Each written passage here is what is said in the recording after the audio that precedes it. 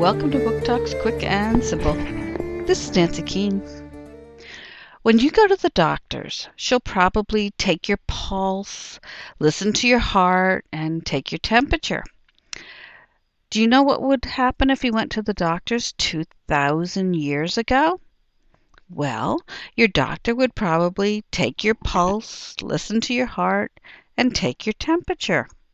They would do the same things. How do we know that?